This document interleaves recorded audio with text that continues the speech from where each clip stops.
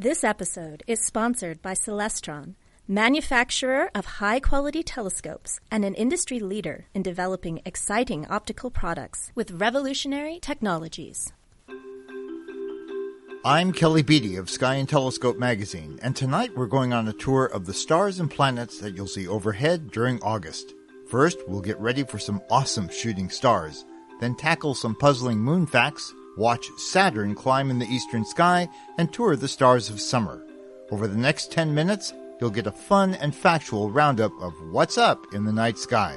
So grab your curiosity and come along on this month's Sky Tour.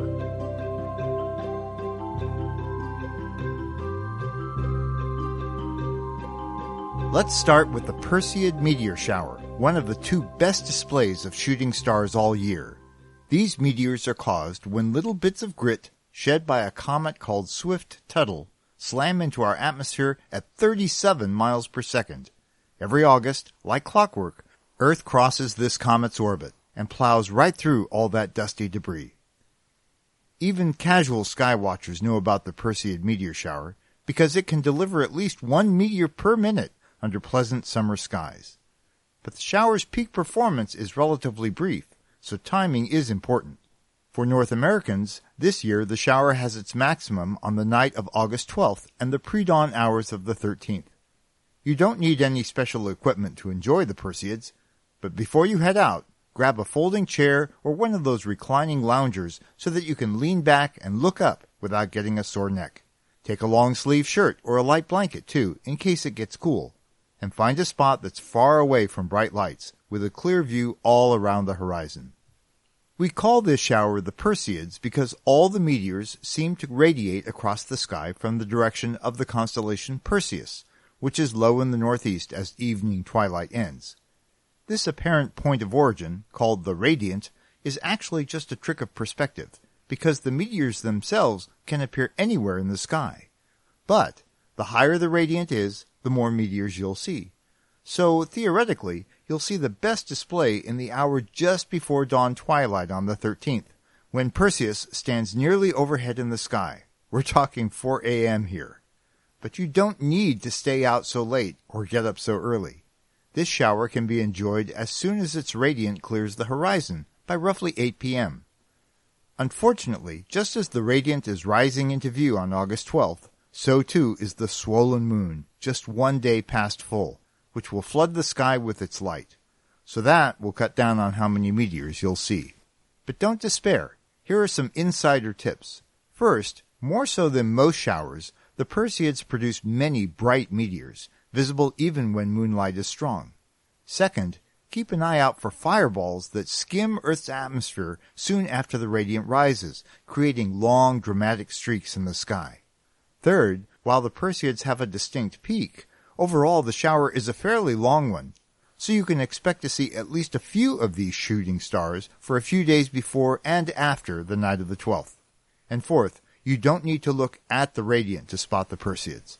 The best direction to watch is wherever your sky is darkest, and that's usually straight up, or this year, anywhere that blocks the moon from view. Speaking of the moon, it will be a very pretty crescent after sunset when this month begins. In August, the full moon falls on the 11th, and it's known as the full sturgeon moon, named after a freshwater fish that's found in lakes and rivers in North America. But it's also known as the barley moon, grain moon, or fruit moon. Last or third quarter moon comes on the morning of the 19th, followed by new moon on August 27th. Then the moon returns to the evening sky just as we flip the calendar to September. Hey, have you ever wondered why full moons have names but new moons do not?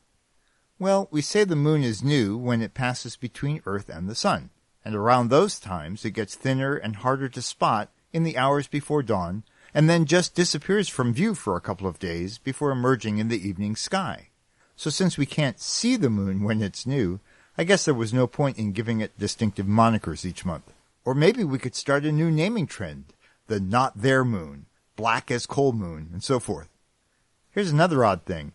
Even as the moon goes through its monthly cycle of phases, we always see the same half of its sphere. Huh? Why's that?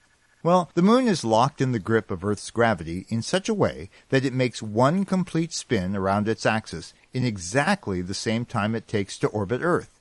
I know it seems a bit counterintuitive, but this spin-orbit resonance, the phrase that dynamicists use, keeps the same hemisphere of the moon constantly pointed toward Earth. Here's another way to think of it. Imagine you're dancing with someone, and then you hold hands and spin around in circles. You're always face to face, and you never see each other's back, and yet you are both turning around. It wasn't until the Soviet Union's Luna 3 spacecraft flew past the moon in 1959 that we had our first glimpse of the unseen far side. Now don't be tempted to call the half that we can't see the dark side. Think about it. During new moon, all of the half that's facing us is in darkness, while the other half, on the far side, is the part basking in sunlight. On August 12th, while you're waiting for that perfect Perseid to flash across the sky, do take a close look at the moon. To its upper right, by about the width of your clenched fist held at arm's length, is the planet Saturn. This month, Saturn ends its long run in the pre-dawn sky and officially becomes an evening sky inhabitant. On the 14th, it reaches opposition, meaning it's opposite the sun in the sky. So just as the sun sets, Saturn is rising over the southeastern horizon. In the middle of the night, Saturn is its highest in the sky, and as dawn approaches, it sinks from view in the west. Night by night, this beautiful planet will show up a little earlier and appear a bit higher up as twilight ends. Saturn is sitting in notoriously faint Capricornus, one of the 12 constellations of the zodiac. Capricornus is usually portrayed as a mythical beast that's got the head of a goat and the tail end of a fish. But you won't see anything like that in the sky, no matter how vivid your imagination. Instead, look for a broad triangular pattern, kind of like the shape of a fat little rowboat, about 2 fists across at the top. Saturn is near the upper left corner. Not long after Saturn rises, it'll be joined at lower left, 4 or 5 fists away, by much brighter Jupiter. The king of planets is also edging toward opposition in late September, and after that, Saturn and Jupiter will be gracing our evening skies through the end of 2022. And if you're up really late, after midnight for most of the month, keep an eye out for Mars, rising in the east about as far to Jupiter's left as Jupiter is from Saturn. Now, if you want a shortcut for finding these 3 planets, just keep track of the moon. It'll be close to Saturn on August 12th, near Jupiter on the 15th, and near Mars on the 19th. Easy peasy. Let's check out some of the stars you'll see on these balmy summer evenings. As it starts to get dark, look well above where the sun set, and you'll easily spot Arcturus, the 3rd brightest star in the entire nighttime sky, and the brightest one visible on summer evenings north of the equator. It's the alpha star in the constellation Boötes, the Plowman. Let's say that one together, Boötes. Got it? It's derived from the Greek words for to plow and ox. Look to the right of Arcturus so that you're facing roughly north. Once it starts to get dark, you'll see the Big Dipper hanging from its handle about halfway up. At the end of the handle are 4 stars forming its bowl. You'll find that your outstretched fist just covers the bowl. Now draw an imaginary line through the bottom pair of stars and follow it toward upper right past the lip of the bowl by about 3 fists until you reach a medium bright star. That is the North Star, called Polaris, and it shows you the direction toward due north. Now go back to Arcturus, and this time slide your gaze well to the left and lower down, until, a little to the west of due south, you reach Antares, the heart of the constellation Scorpius. Antares means the rival of Mars, and you should be able to notice that this star, like the planet, is slightly reddish. It's an enormous red supergiant star about 550 light-years away. Let's try to make out the Scorpion's shape. Look to the right of Antares for a trio of 3 stars in a nearly vertical row. Those mark the Scorpion's head. Sweep your gaze a little farther to the right for a pair of somewhat dimmer stars separated vertically by about 1 fist. The lower one is called Zubenel-Genubi, the alpha star in the constellation Libra. The one higher up is called Zubenesh-Shamali.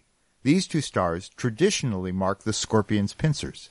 In fact, their tongue-twisting Arabic names translate roughly as the Southern Claw and the Northern Claw. Now go back to Antares and look for a chain of fainter stars that trails down to its lower left and then hooks upward and ends with two stars very close together. That's the critter's long tail and stinger. For those of us in the Northern Hemisphere, the closer we live to the equator, the higher up you'll see the Scorpion in the sky. Those of you in southern states like Texas and Florida have much better views than I do way up here in Massachusetts. Shift your gaze due left of Antares, staying about the same height above the horizon, and look for a group of 8 medium bright stars in the shape of a teapot.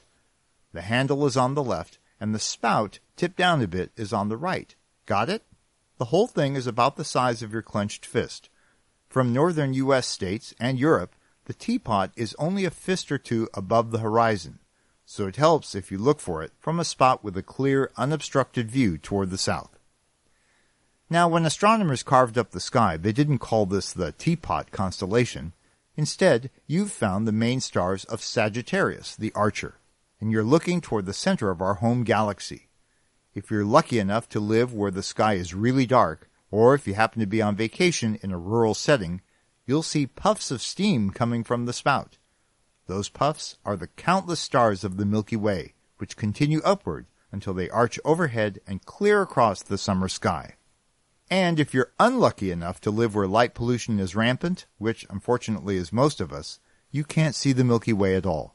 In fact, ask yourself, have you ever seen the Milky Way in all its glory? If not, you really owe it to yourself to get out under a clear, deep black sky this time of year to see all those stars streaming across the sky like a great river of light. It's a sight you won't soon forget. Thanks for letting me expand your celestial horizons for another month. If you want more tips on viewing the night sky, including a free interactive star chart for any time or date, check out our website, skyandtelescope.org. If you haven't already subscribed, you can find this Sky Tour on Apple Podcasts, Spotify, Stitcher, or wherever you listen. And if you've enjoyed this episode, please leave a review or a rating. It'll help spread the word about this Sky Tour, and I really welcome your feedback. And if you want to explore the solar system and universe more deeply, check out the full line of binoculars and telescopes available at Celestron.com. Sky Tour is a production of Sky and Telescope, a division of the American Astronomical Society, and is produced by me, Kelly Beatty. Next month, we'll go exploring in and around the Summer Triangle. Until then, I wish you clear skies.